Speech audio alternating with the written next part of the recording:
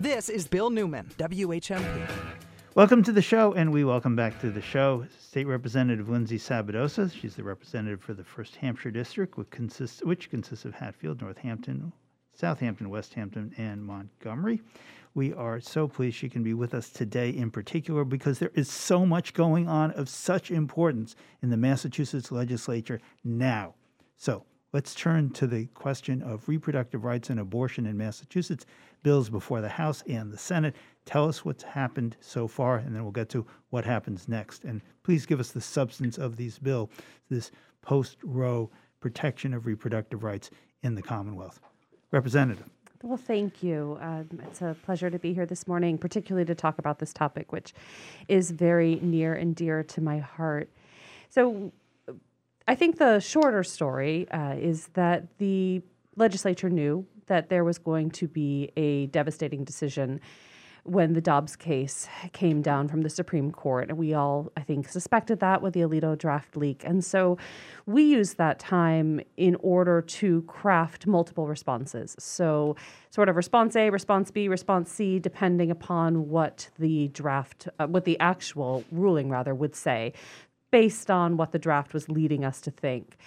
We didn't really know if the court was going to, in its ruling, make any sort of reference to what's going on in Texas with the SB 8 law, which allows civil suits to occur, and the court has not weighed in on that. So that is basically, if your neighbor is helping someone to obtain an abortion in Texas, you can sue your neighbor, even though you have nothing to do with the case. You were not involved. You were not obtaining health care, but it sort of gives anyone the capacity to sue and sets up this, I think people keep referring to it as a Wild West situation. So we were uncertain as to what would happen. And then when we saw the Dobbs ruling, we knew what we had to do. So the legislation in the House really, it does a couple very important things.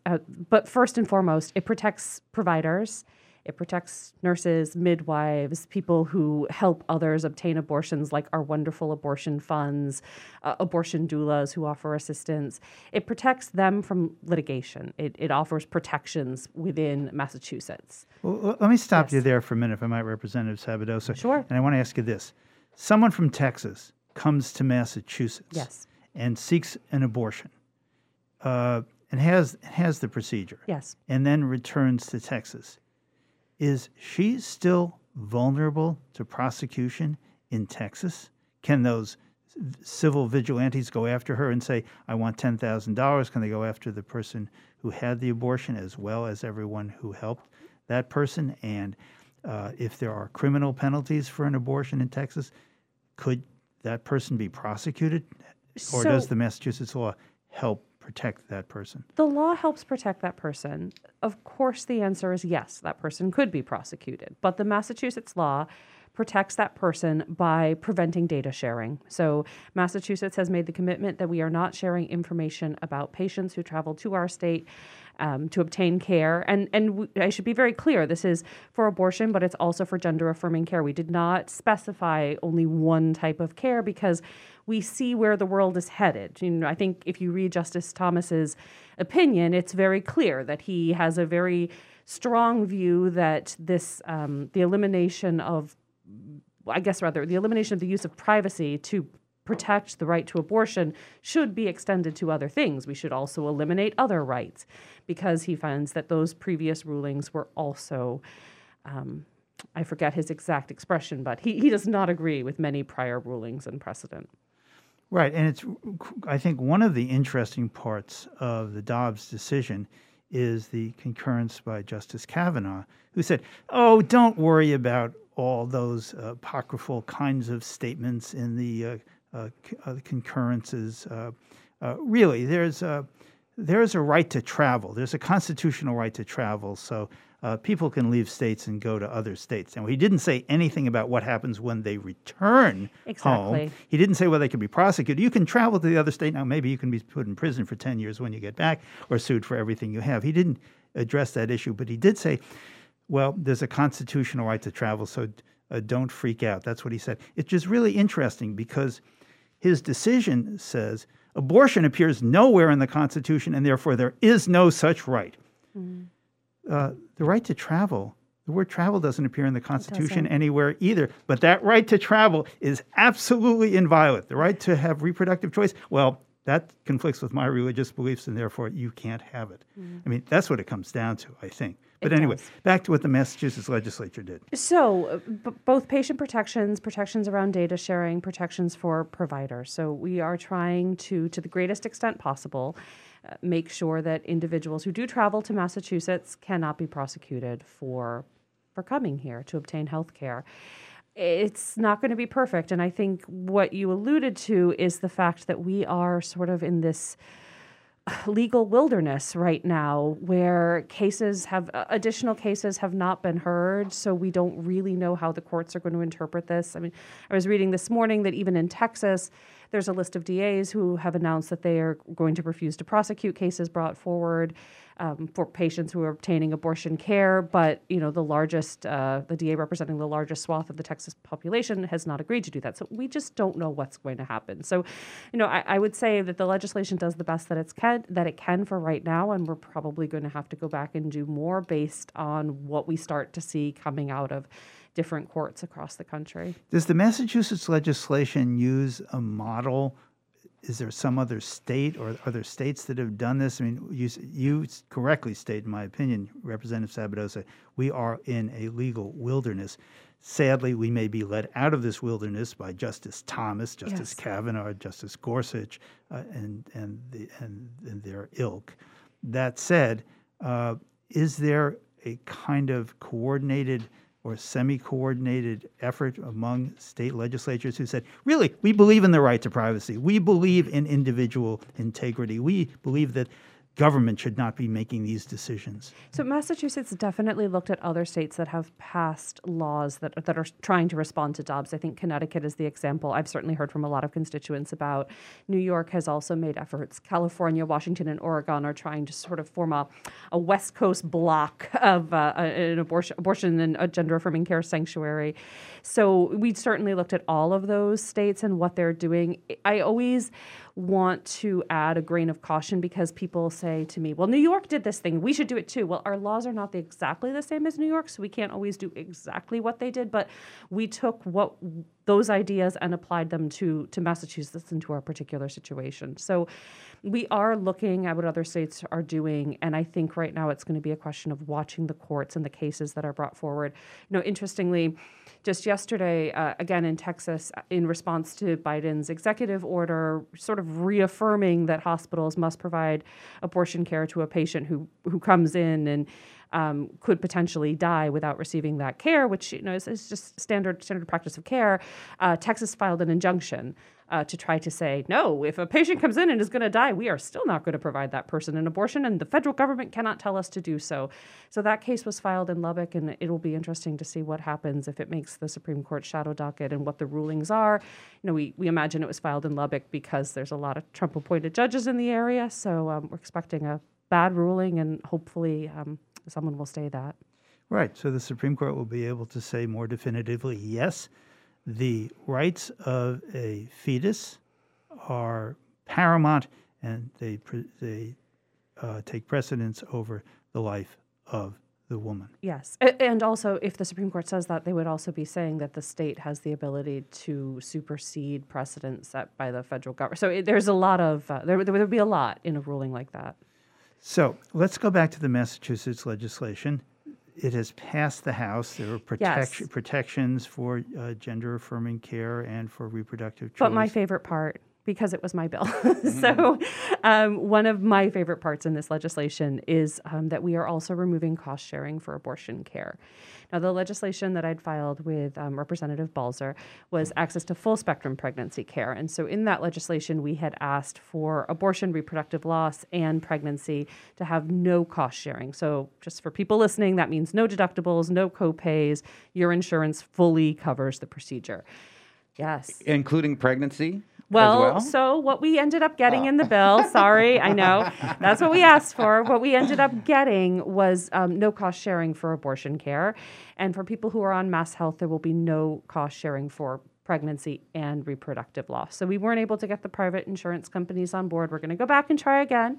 But we did get them to agree to that. So, essentially an insurance mandate, and that is an important step, and it will have a huge impact in Massachusetts because one of the things we see in my other hat, volunteering at the fund, is people calling and saying, well, I have health insurance, but the deductible is so high, it's as if I didn't have health insurance, and they have to end up paying out of pocket. So that was a big and important piece of this. Let's go back to one aspect of the bill we were talking about just a moment ago. If it's a felony to escape from Texas to seek an abortion in another state, but it's perfectly legal in the other states, say Massachusetts, Yes. to have the abortion, then of course there's a conflict between the two states and a conflict with the constitutional requirement under the full faith and credit clause, which says states have to give full faith and credit to the official acts in other states. So it really does set up this legal tension that sadly may end up in front of this Supreme Court, which is ideologically so right-wing and unhinged from principle that you just don't know what they're going to do. Well, and I think I like to point out to people, because I think sometimes we talk almost too much about abortion and people sort of glaze over, but I'd like to remind them what this really means is, for example, if you live in a state where gambling is illegal, if you went to Las Vegas on vacation, gambled, went back to your home state could prosecute you for having gone to Las Vegas and gambled because you did something that, while completely legal in Las Vegas, was not legal in your home state. And you could apply that to so many other things, right? Cannabis is a great one. Legal in Massachusetts, completely illegal in Texas. So this is, again, like you go to Massachusetts and you buy some cannabis that you consume in Massachusetts, and then you go back to Texas, and Texas decides to prosecute and incarcerate you for something that you did while in a place where the action you did was legal. To the Massachusetts legislation, it's passed the House. A Yes. version has passed the Senate. What are the differences and what's going to happen? Because as we know, having gone through this procedure and talked about it on the show before, it's going to go to a conference committee where, well, any number of things could happen. Yes. So there is a very important provision in the House bill that is not in the Senate bill. And I will also argue there's an important provision in the Senate bill, not in the House. But the sticking point between the bodies was over a change we made to the Roe Act, which we passed last session. And it was around cases for abortion after 24 weeks. In Massachusetts, you can have an abortion after 24 weeks if the health and the well-being of the pregnant person is at risk, or if there is a fatal fetal abnormality. Now, we have found cases in Massachusetts where hospitals have interpreted fatal fetal abnormality to mean almost nothing. So if the fetus has a chance of surviving an extra day, they have said, well, maybe it's not fatal. And they have required patients to travel out of state. And in the House, in particular, we've done a lot of work with a woman named Kate Deenan, who lives in Boston, who at 33 weeks found out that her fetus had a stroke, had almost no chance of survival, and if the fetus did survive birth, would probably live for maybe a day or two outside of the womb. Now, her hospital told her that she should terminate, that these chances were very poor, but they felt that because of the way the Roe Act was written, they could not do the termination. So they made her travel to Maryland. She eventually went to D.C. because she got a sooner appointment. And she terminated, and then she had to travel back to Massachusetts in order to deliver. And that trip is traumatic. It's difficult.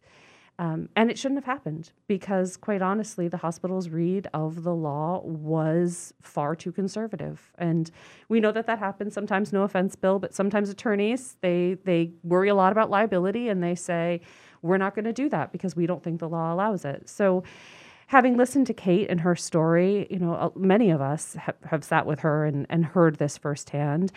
We went and talked to hospitals and asked them, what do you need so that this never happens? Because this is not the moment for us to be sending patients out of state, right? These clinics, like in DC and Colorado, that offer later term procedures, they have 4 or 5 week waiting lists right now, given what's happening in the country. So in the House, we changed that word fatal to severe, because that is what they told us they would need to make sure Kate didn't have to travel. And that, unfortunately, has become a sticking point with the Senate. We are speaking with State Representative Lindsay Sabadosa. We're going to take a quick break. We'll be back with more of this discussion after these short messages.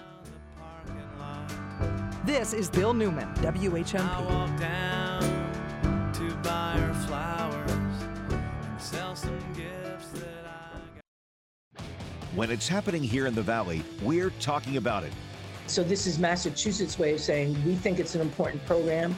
We think it's important enough to continue for students and their families, and we're going to put the money up front to make sure it continues so that if the federal government does not renew it, Massachusetts will still have universal school meals. 1015, 1400, and 1240. We are the Valley. We are WHMP.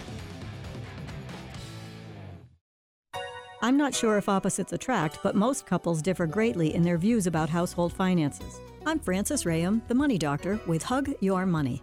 Money is a very volatile topic, and most seem to either argue about it or rarely discuss it. A sort of division of labor emerges, one partner becoming the steward of household finances, the other less directly involved. This arrangement may work until a stressor is introduced: college expenses, budgeting issues, impending retirement, etc. That's when sparks can fly. Each person's perspective is quite different, and it's likely only a short-term solution, if any, will arise. The HUG plan presents an easy-to-follow, long-term solution that helps get both partners on the same page, alleviating stress and inspiring them to manage their finances successfully. I'm Frances Rayam, the Money Doctor. We now offer advanced tools and financial coaching using our patented system, all under one umbrella. For more information and to schedule your free consultation, visit our website at hugyourmoney.com. Martha Graham, Mummenschanz, Blind Boys, Cherish the Ladies, Peking Acrobats, Ukraine Philharmonic, Nikki, and Stomp, all on their way to the UMass Fine Arts Center. Mummenschanz in their 50th year. Cherish the Ladies, A Celtic Christmas. The Martha Graham Dance Company with the Lost Graham Masterwork Canticle for Innocent Comedians. Snarky Puppy unleashes their ferocious improvisation. Nikki shines a ray of pop sunshine. And Gina Chavez blends the sound of the Americas with tension and grace. Dance, classical, jazz, theater, plus performances you just can't categorize. Stomp arrives for 3 performances. Head-turning trumpeter Sean Jones leads his quartet on stage, plus visits the UMass High School Jazz Festival. Plan now for a season of uplifting arts performances. Go to the UMass Fine Arts Center website for the full calendar and tickets. 20 years ago, we envisioned creating a brighter future for people and planet. Now, PV Squared celebrates a big milestone: 2 decades of designing, building, and maintaining quality solar projects for homes and businesses in our community. PV Squared is a worker-owned co-op. When you partner with us, you get a team dedicated to the success of your project, from your first meeting to servicing your system down the road. Build solar right and do business better. It's the co-op difference. Learn more at pvsquared.coop.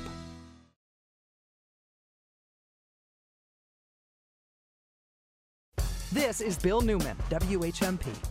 We continue our conversation with State Representative Lindsay Sabadosa, representative from the 1st Hampshire District. We have been talking about the Massachusetts legislature's response to the Supreme Court decision that says there is no constitutional right to abortion, no constitutional right to reproductive choice, maybe no constitutional right to privacy at all.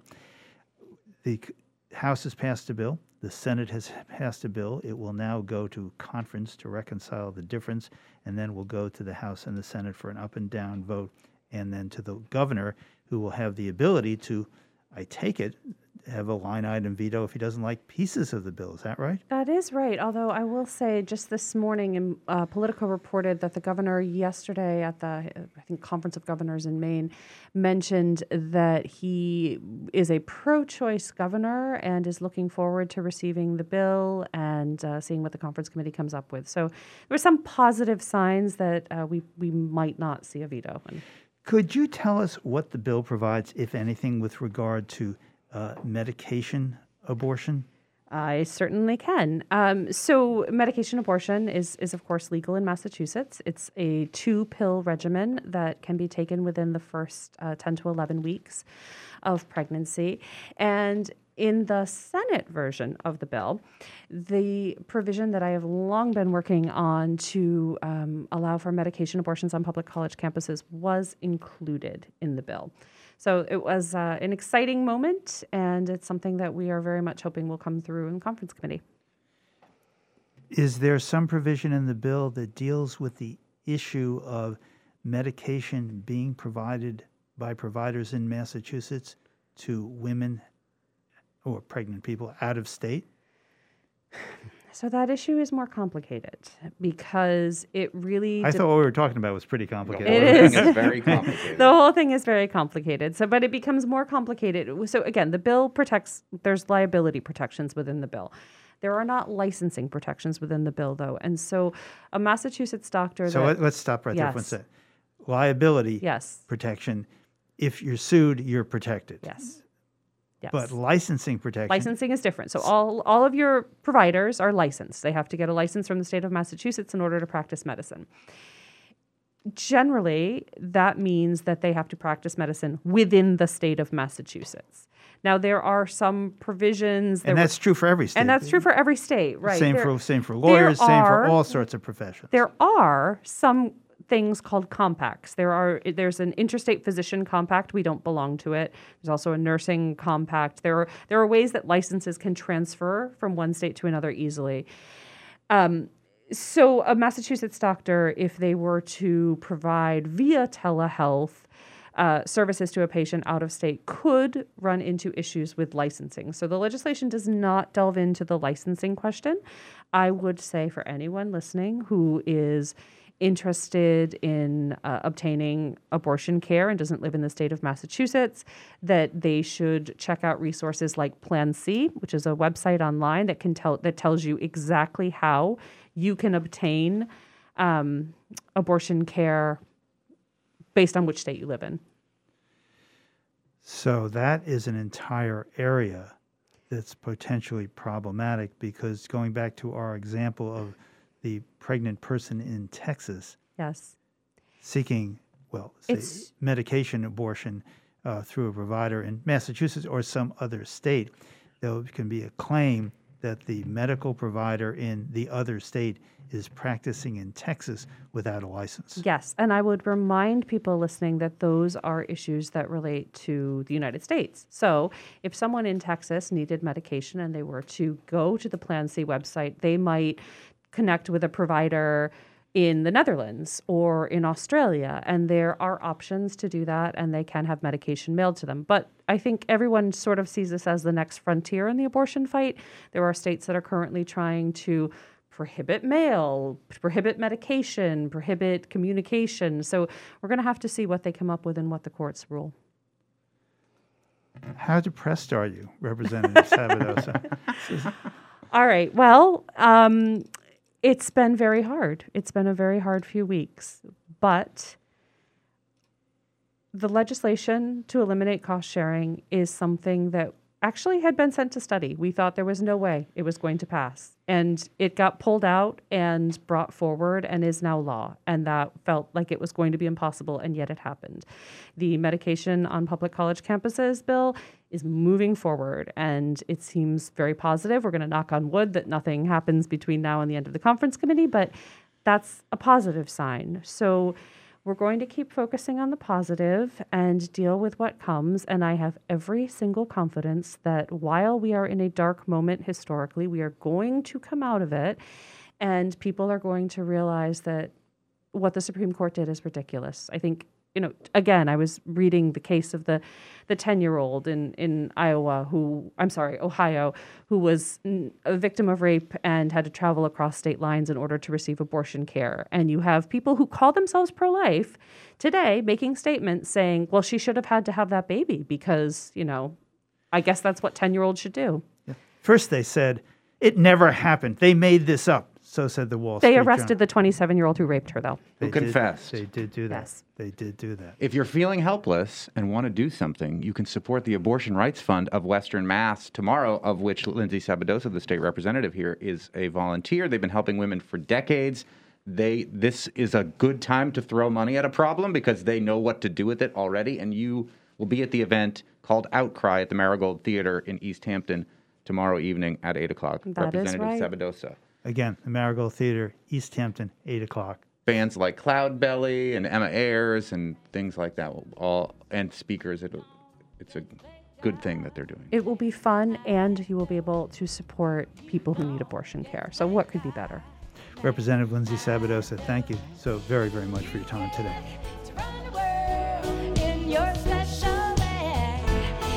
This is Bill Newman, WHMP. Much more than your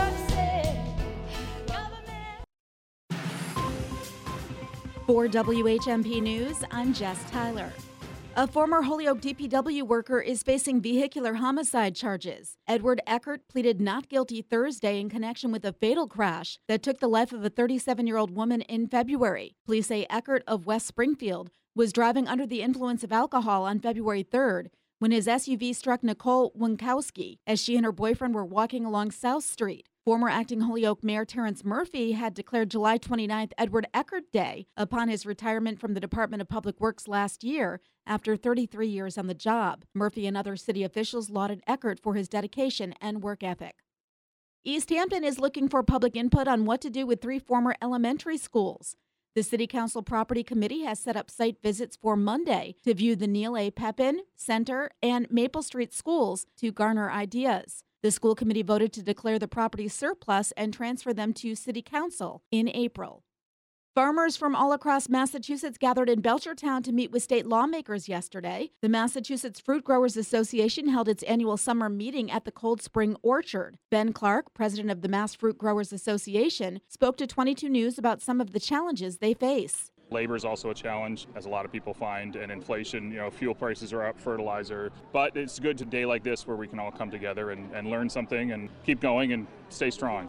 The Massachusetts Department of Agricultural Resources is looking for farmers to update them on how the drought is impacting crops and production so they can work with the Baker administration to help.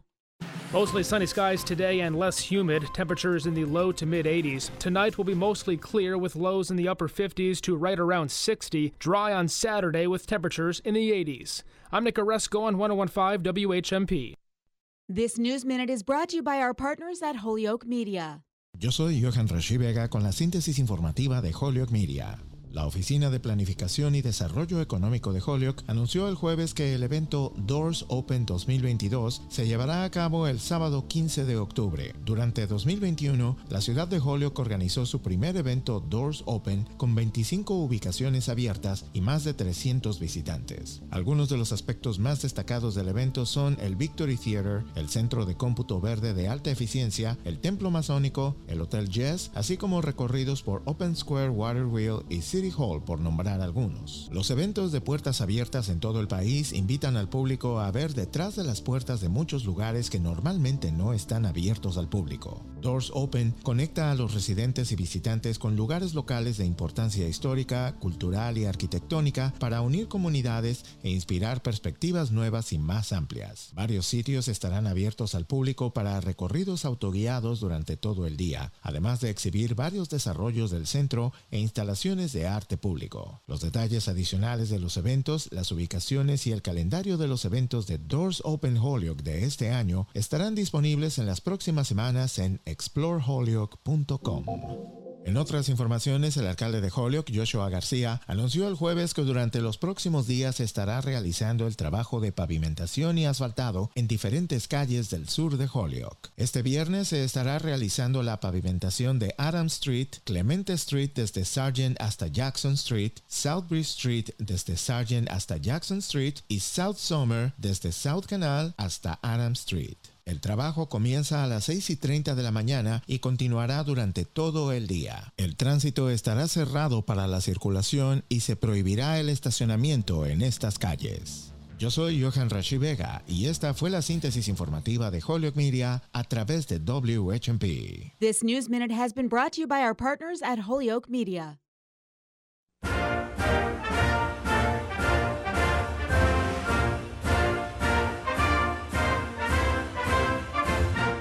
This is Bill. And we are playing the inauguration song because this is the inaugural day for the new president, Max Page, and Vice President Deb McCarthy of the Massachusetts Teachers Association, who we welcome back to the show. Mr. President, Madam Vice President, thank you so much for being with us. This is your first day in office. How's it going so far? Let's start with the new Vice President, since we hear from Max Page, the new president, quite a bit. Deb McCarthy, how's it going so far? Good morning. It's going well. Thanks for asking. Well, I don't know about asking for your plans for the first day, but how about for the first week, first month, first quarter of I usually ask presidents 100 days, right? So what's your 100-day plan? Okay, let's go with that. We try to go hour by hour. If we can get through that's good. No, we're here in Quincy at our main MTA office, and we're actually doing some work on the Fair Share Amendment today. As we have talked about a lot, Bill, on the show, and Monty, that this is the number one thing we're working on for the next 120 days is making sure we tax millionaires to fund schools and colleges. So tell us a bit more about that, Max or Deb. You say the MTA, the Massachusetts Teachers Association, is working to see that the Fair Share Amendment, the amendment to the state constitution that will allow income, not assets, income per year over $1 million to be taxed a teensy-weensy bit. Yeah, an extra 4%. So if you make, say, $1,010 as your adjusted gross income, you would pay an additional, $4. That's what happens. So those years when you're making a couple $1 million, so you make $2 million as your adjusted gross income, you have $40,000 to pay. By the way, it is the state of Massachusetts that, of course, has allowed you to make all that money because of the infrastructure we have and the quality of the systems and infrastructure that we have here. So what are you doing, though? I understand the arguments for it. The money will go to education and transportation. What does the MTA actually do? What does it mean to work for this bill? Well, Bill, for example, and in a minute, I will want to get back to letting listeners know a little more about the background of Deb McCarthy and her close connection to Monty Belmonte. Yes, apart from the accent, that's the most important thing of all. But it is very important, and I want to know, and I want you to know before you get back to that when you Eastern Mass people start talking Eastern Mass, you got to always speak in something that we can understand. We'll interpret for you. Okay, great. Max or Deb? Well, so let's just say we're really firing on all cylinders now. So there are door-to-door canvases going on about 4 or 5 times a week. And I was just in Amherst yesterday. I'll be in Pulaski Park, 11 a.m. on Sunday, this coming Sunday.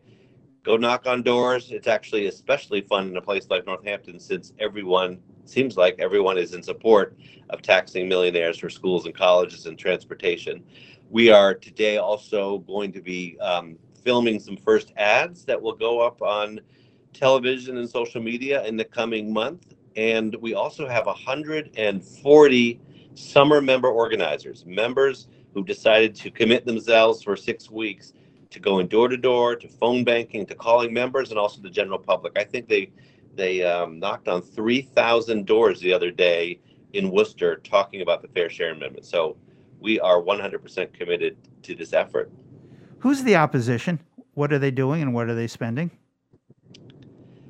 The opposition is, at the moment, it looks like it's mainly business groups, the Mass High Tech Council, Associated Industry of Massachusetts, the Chamber of Commerce. I mean, it's the same group that's often opposed to a lot of important progressive efforts. It's not clear how much money they have, but they will no doubt have a lot and will intend to spend a ton in the fall to distribute lies and misinformation about this. And just to be crystal clear for everyone listening, only people who make over $1 million a year in yearly income will pay this. 99.5% of us will not. It's only about 20,000 households in a state of 7 million who would pay this tiny additional tax, but it would produce about $2 billion for public schools and colleges and transportation systems. A year. A year, every single year, and it's constitutionally protected. It's a constitutional amendment, which means it's not like the legislature in January can go, all right, well, let's get rid of that. They can't. It's in the Constitution. It's a permanent source of funds for these basic foundational investments that you said, Bill, is what makes our prosperity. Why do you think we've doubled the number of millionaires and have seen this huge growth in the, medical industries in Massachusetts and high-tech industries? Because this is a place where we have outstanding educated population. That's what businesses want. Yeah, I think a couple of the new billionaires in Massachusetts are Moderna executives who did very well on their stock because, well, they had a really important vaccine and they have made a lot of money because they are in Massachusetts where they have the resources where we have the resources and the company has the resources and the human resources to create this kind of innovation. It seems to me goes hand in glove. The money, they make the money, they pay a little back. It seems totally fair to me. That's why it's called the Fair Share Amendment, among other reasons. Exactly. And speaking of resources, it's time to take the resources that will come from the monies of the Fair Share Amendment and put them into our classrooms. I have just left a classroom after 25 years, and one of the things that I'm noticing on my first day of work of what it's like to be in a space that has AC, because for 25 years I've been in a classroom with students and we don't have AC. We've had issues with mold. We've had concerns with our HVAC systems. And in the year 2022, that's just unacceptable for our students in a classroom. Deb McCarthy, Max has been with us for many years now on a regular basis. Could you spend a minute and tell our listeners a bit more about your background? I take it you've been a classroom teacher for the last 25 years. What else can you tell us about your involvement with education and with the Massachusetts Teachers Association, of which you are now the vice president? My pleasure, and again, thank you for asking, and it's a pleasure to be here. I am a daughter of an educator. I am the mother of an educator. My sister is an educator, and my daughter-in-law is an educator. Public education is the foundation of our democracy, and public education is under attack by those who are trying to privatize our public goods.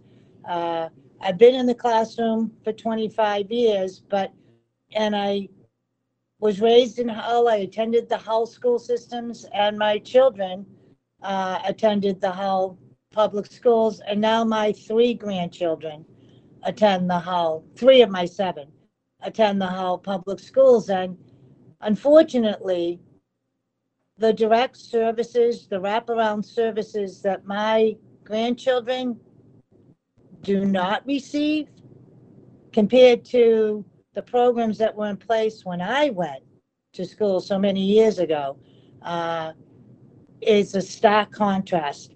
And so it became critical that I leave the classroom and fight for the programs and the direct services that I had when I went to school so many years ago. The other thing I would add is that I am the niece of Maureen Dunn, who co-founded the POW MIA movement. And early on, I was influenced by her activism to fight for what is right, to ask the difficult questions, even when folks didn't want to answer them, and to demand accountability. And so that's why I have left the classroom to join Max Page. We so appreciate your time, and I know we'll be speaking further with you on a regular basis. Deb McCarthy is the new vice president of the Massachusetts Teachers Association. Max Page is the new president. This is their first day in office, and we appreciate the exclusive interview to begin. And it warms my heart to hear your accent, Deb. Thank you. Thank you. Thank you both. This is Bill Newman, WHMP.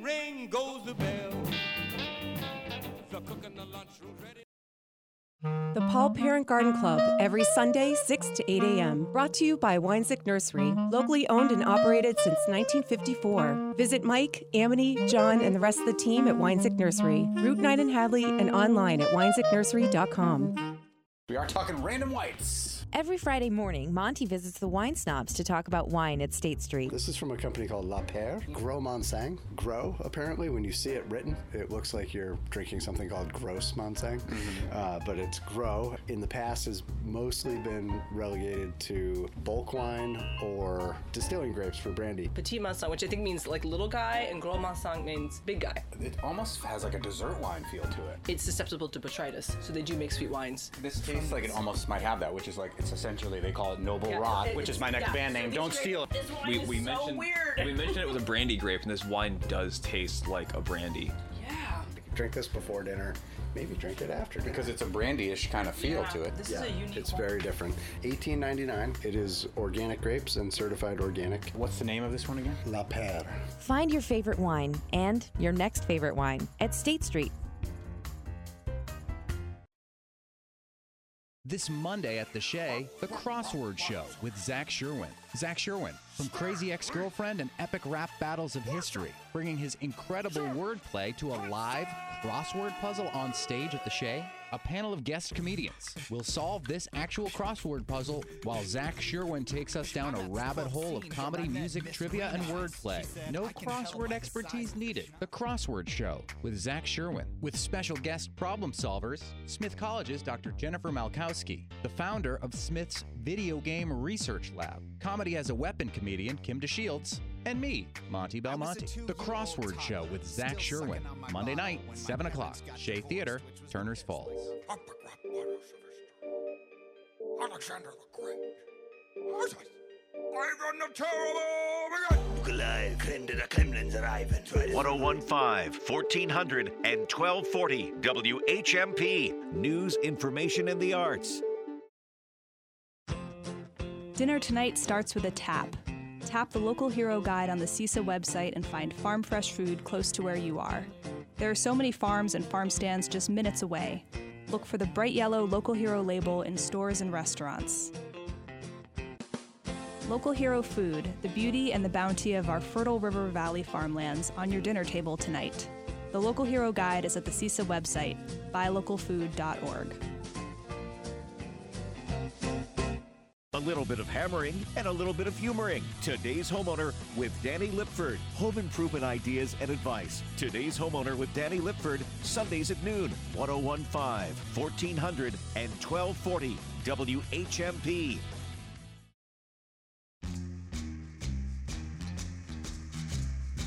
This is Bill Newman, WHMP. The beat goes on.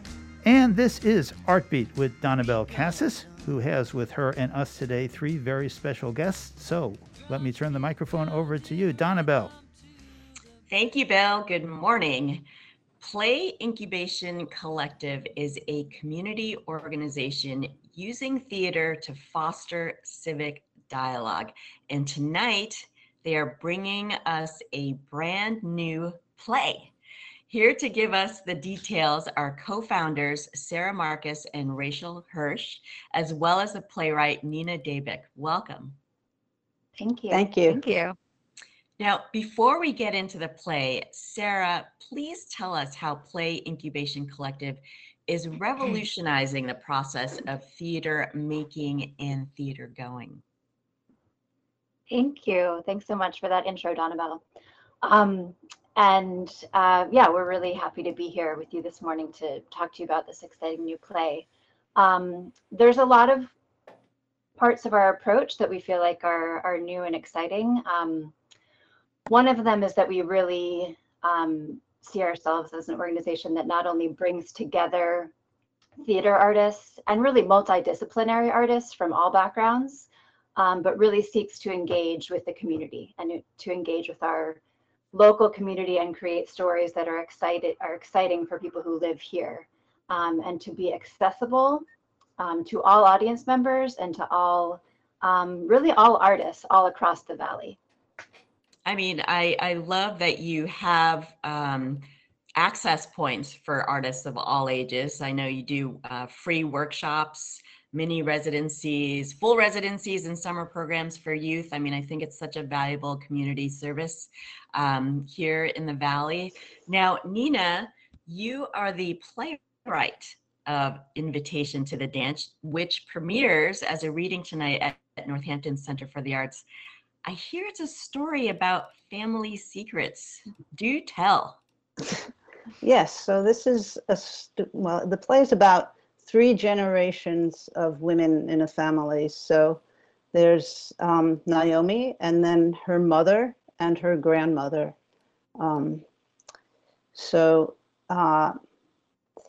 Naomi. Set the stage for us. Yeah. On radio. So Naomi's sister, Rachel, who's not in the play, is about to get married, and Naomi and her partner Beth are planning to go to the wedding.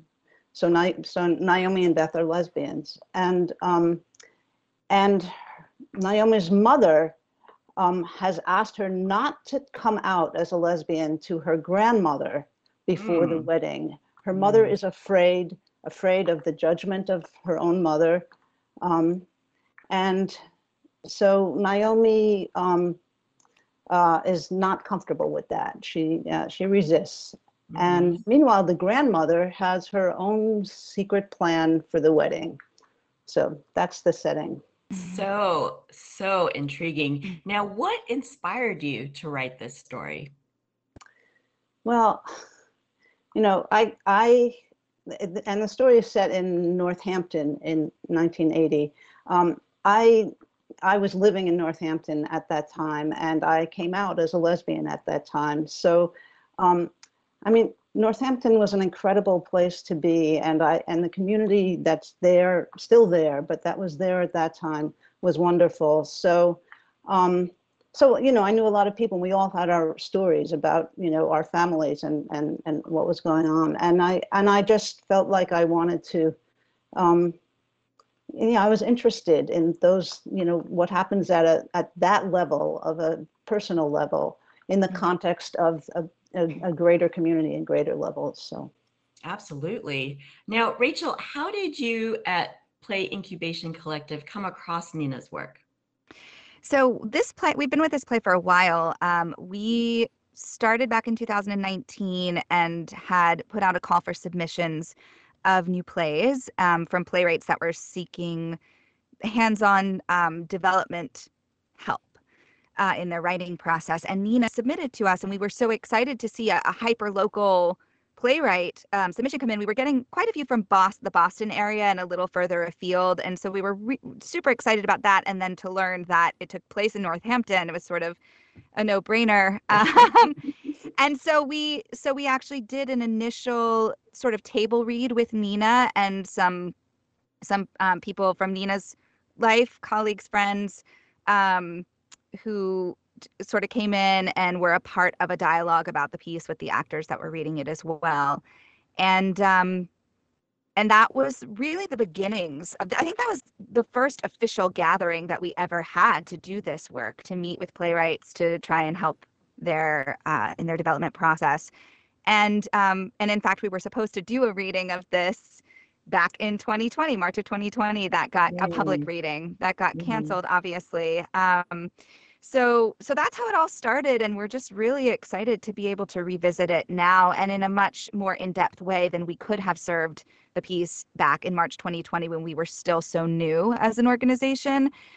So it's kind of, in some ways, has worked out in a really beautiful way for this piece, because we are well poised now to serve the piece more fully, so that Nina can kind of take it to the next phase after this point. I mean, it's such exciting work and such an exciting process too. Now, tell us about tonight. Now, it's fitting that this play is set in Northampton, and it's going to be read in Northampton at the Center for the Arts. Rachel, Sarah, could you tell us a little bit about how tonight is going to work? Yeah, so we'll be at the Center for the Arts, 33 Holly Street in Northampton, doing this reading upstairs in the Flex space. It's a reading. The actors will have their scripts. We've been rehearsing twice this week, and actually the majority of the actors have actually been involved in the piece since January 2020. We've brought in a few new people, but it mostly is a group that really has been holding this play for quite some time. Nice. And so you'll see the actors with scripts in hand, sharing the text, sharing the story with the audience for the first time out loud with the public. Mm-hmm. And then there will be an opportunity afterwards for the audience to stay and have a community dialogue with the cast and playwright, and really talk about how the play is resonating with them, and be beneficial, for Nina and her next steps forward. We're also super thankful to Northampton Open Media that they will be the reading for anyone who can't in person, and that recording will be available to anyone anywhere who can't access it in person tonight. Now, Nina, what is it like, or what are you feeling right now before the premiere of your work? I'm feeling very excited and not a little anxious, just feel a little exposed. Yes. But it has been a wonderful, wonderful experience. I really cannot say enough praise for Sarah and Rachel and all the actors. It's an incredibly talented group of people. The director, the stage manager, everybody that's been part of this has been just wonderful. So I'm very excited to have an audience and be able to come and see it. And I have many friends and other people that are coming. So I'm really, really excited about it.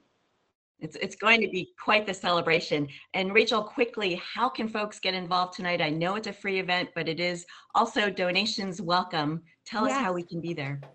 Yeah, so you can visit playincubation.org/invite, /invitation, playincubation.org/invitation to reserve your spot. It's the same form to fill out whether you're attending in person or virtually. There's an option there to check which one you need. And you can also show up just ahead of 7 o'clock tonight at 33 Holly Street. We will be letting people in who show up on the spot, provided that there's space. 7 to 9 tonight, yes. Yeah, 7 to 9 p.m. tonight. And on our website, you can also find out a lot more information about the play and its content and about Play Incubation Collective, and follow us on social media as well. Thank you so much, Rachel Hirsch, Sarah Marcus, and Nina Daybeck. Break a leg tonight. Congratulations. And thank you, Donna Belkassis, for bringing those very special guests and this very special play to our attention.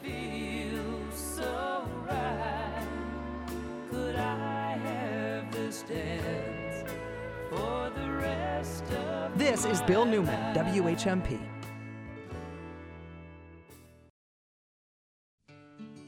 At the Northampton Survival Center, we believe that no one should choose between paying bills or buying food. En el Northampton Survival Center creemos que nadie debería elegir entre pagar sus cuentas o comprar alimentos. We supply free groceries for people in 18 Hampshire County communities in a safe outdoor distribution. Proveemos comestibles gratis a personas en 18 comunidades del condado de Hampshire en una distribución segura y al aire libre. For information about grocery pickup or delivery, call 413-586-6564 or visit northamptonsurvival.org. Para información sobre recogida o entrega de comestibles, llame al 413-586-6564 o visítenos en northamptonsurvival.org. If the challenges of the past year have left you needing help, we are here for you. Si las dificultades del año pasado lo han llevado a necesitar ayuda, estamos aquí para usted. The only live and local talk in the Valley and for the Valley. WHMP Northampton, WHMQ Greenfield, a Northampton Radio Group station. It's 10